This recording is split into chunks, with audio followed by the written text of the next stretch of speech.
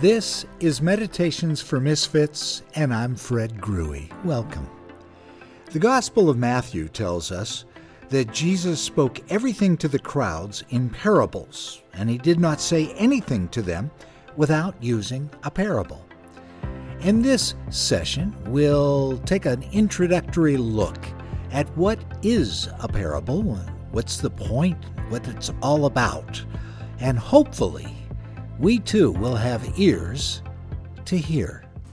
A couple of weeks ago, the week before Pentecost, as I was preparing the sermon from the book of Acts of the Apostles, chapter 1, it struck me in the preparation that in that 40-day period that's celebrated between Resurrection Sunday, when Jesus rose from the dead, and the day that he was taken into heaven, which is called the Ascension in Christianity. So there's a 40-day period there between those two events.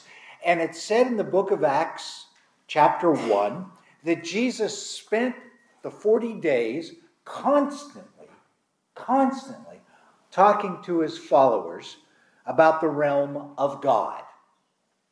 And that just struck me, that as Jesus was about to depart in his physical sense, he wanted to download as much information about the realm of God to his friends as he could. Like, this is really, I'm getting ready to go. So you got to know this. You got to know. So it was very important. And then when you look back over the canonical Gospels, Matthew, Mark, Luke, and John in the Bible, the most important thing that Jesus talks about all the time is the realm of God, or the realm of heaven, as it's recorded in Matthew's Gospel.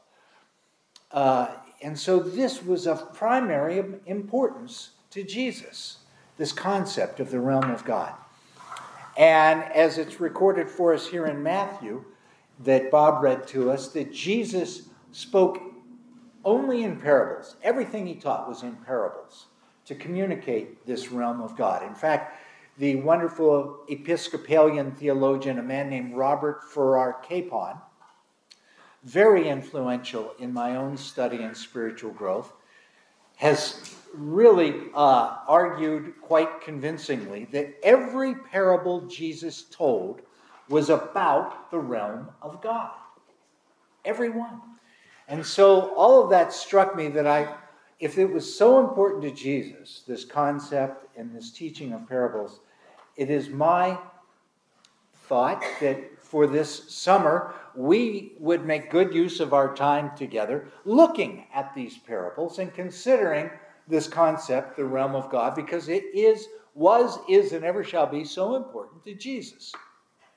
And if we're going to try and follow Jesus on the way of radical love, makes sense. Well, we should know something about this.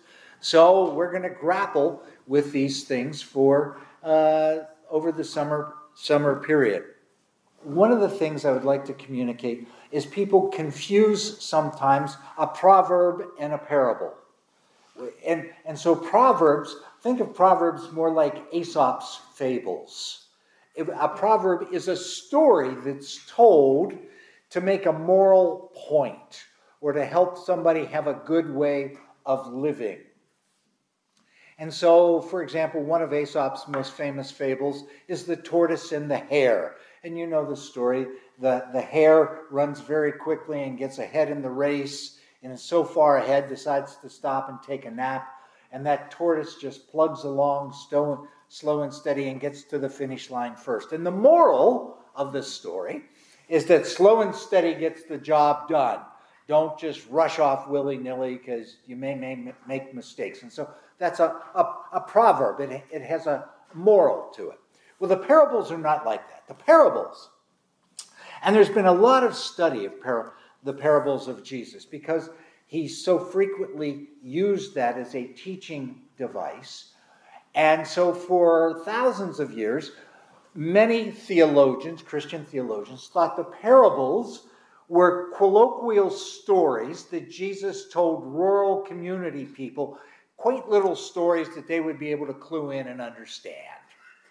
And then some people thought the parables were really pointed barbs at the Pharisees of Jesus' day, or the religious leaders, or the political leaders of Jesus' day, that these were stories designed to undermine the powers that be of the day.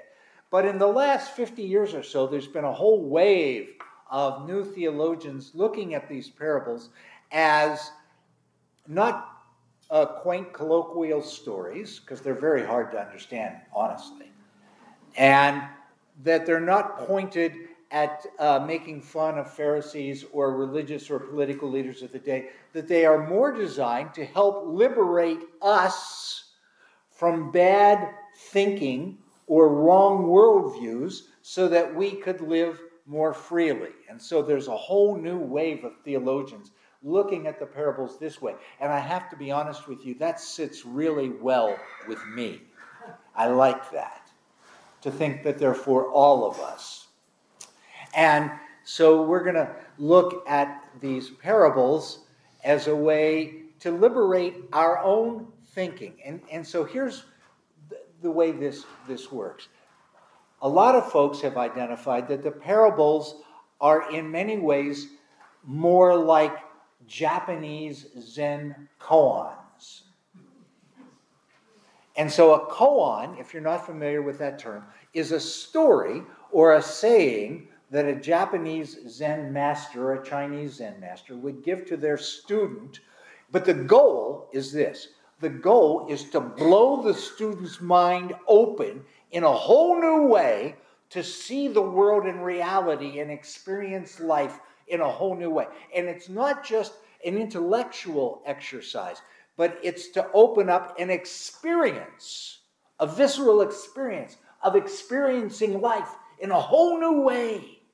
That's what a koan is designed to do. And there are some famous koans. There is, what is the sound of one hand clapping?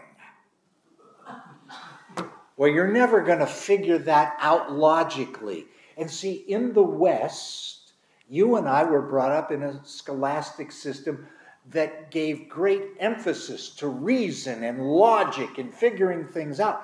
But there's a lot of people on the planet that live without that overly heavy emphasis on reason and logic. And so the koans are designed to blow some of that open. What is the sound of one hand clapping? Another one. What did your face look like before you were born? What was your original face? And so as a master would give their student one of these sayings to try to figure out. And the idea is they would have this inner experience of a whole different way of seeing. And I think the parables of Jesus have the same goal. Now, I'm not saying the parables of Jesus are koans, but I think they have the same goal, to help liberate us. Here's where I'm coming from. You and I experience the five senses around us, what we see, hear, smell, taste, and the other one. Feel. All right. Thank you, Lisa. Tactile. You can see I'm not very tactile, so I have a bad sense of tactile.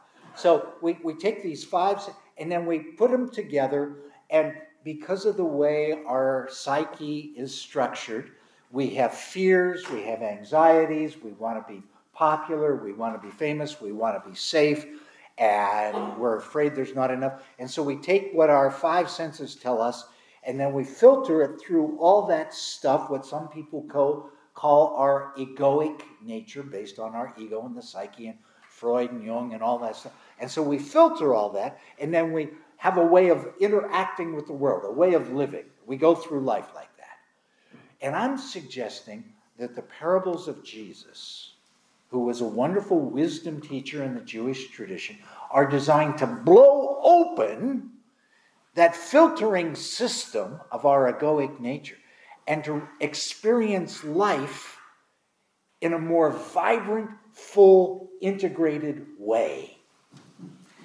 And this fascinates me, and I think there is a lot to this, as I hope to share over the summer months, that liberate. And this liberation is really focused on the Greek word in our Bibles that's often translated as to repent, which has a lot of baggage to it because of preachers like me for hundreds of years. But the original word in the Bible, the Greek word, is metanoia. And it just simply means a change of thinking, to change how you perceive things, to realize, to experience life in a whole different way, without the filters of this fear, anxiety, I've got to be popular, I've got to be safe, I need, to blow that open and to experience life in a whole different way that is more integrated and fulfilling and flourishing. As Aristotle would say, the goal of life is to live a flourishing life, to be fully alive. And I think that's what the parables of Jesus are designed to do for all of us, to liberate us from the fear of not enough. And so that at some level we realize how integrated we are with each other, or as the wonderful Buddhist teacher Thich Nhat Hanh has coined the term interbeing, that we are all connected to each other. And the idea that I'm isolated and I got to take care of myself and to heck with everybody else and me, gets blown apart. And we realize we're in this together. We need each other. We are interrelated. My welfare is dependent upon you being safe and having enough. And yours is on mine. And we want all of us, that's the flourishing life, really being alive. And the parables are designed to shake that open within us and help us have a visceral experience with this thing called the realm of God. Now, I've been reading a wonderful female theologian, Cynthia Bergelt, of late, who says that the realm of God is not something you die into. For example, you die and then you go to the realm of God. No. She suggests it's something we awaken into. And that it's not a place you go to, it's a place you come from. So being liberated, being free, realizing the interconnection of all that is and how God is with us and we are with each other and we are connected to the planet, to all beings on this planet, to each other, that it's for all of us to thrive, that is the flourishing life. St. Augustine in the 3rd century said, the glory of God is the human being fully alive. And that's what we're going to try and wrestle with and explore how we could enter into that over the summer. Now, I want to give you a caveat. If you're going to try to come thinking somehow I'm going to provide answers that have eluded much greater minds than mine for thousands of years, you're going to be sorely disappointed. It is not my intention to answer these profound insights of Jesus, but it is my hope that I can tag along with him and provoke all of us into seeing how we might somehow connect or interact or have an experience with the realm of God. So my hope is that it will be a provoking time to get us out of our comfort zone and to look at life in a whole new way.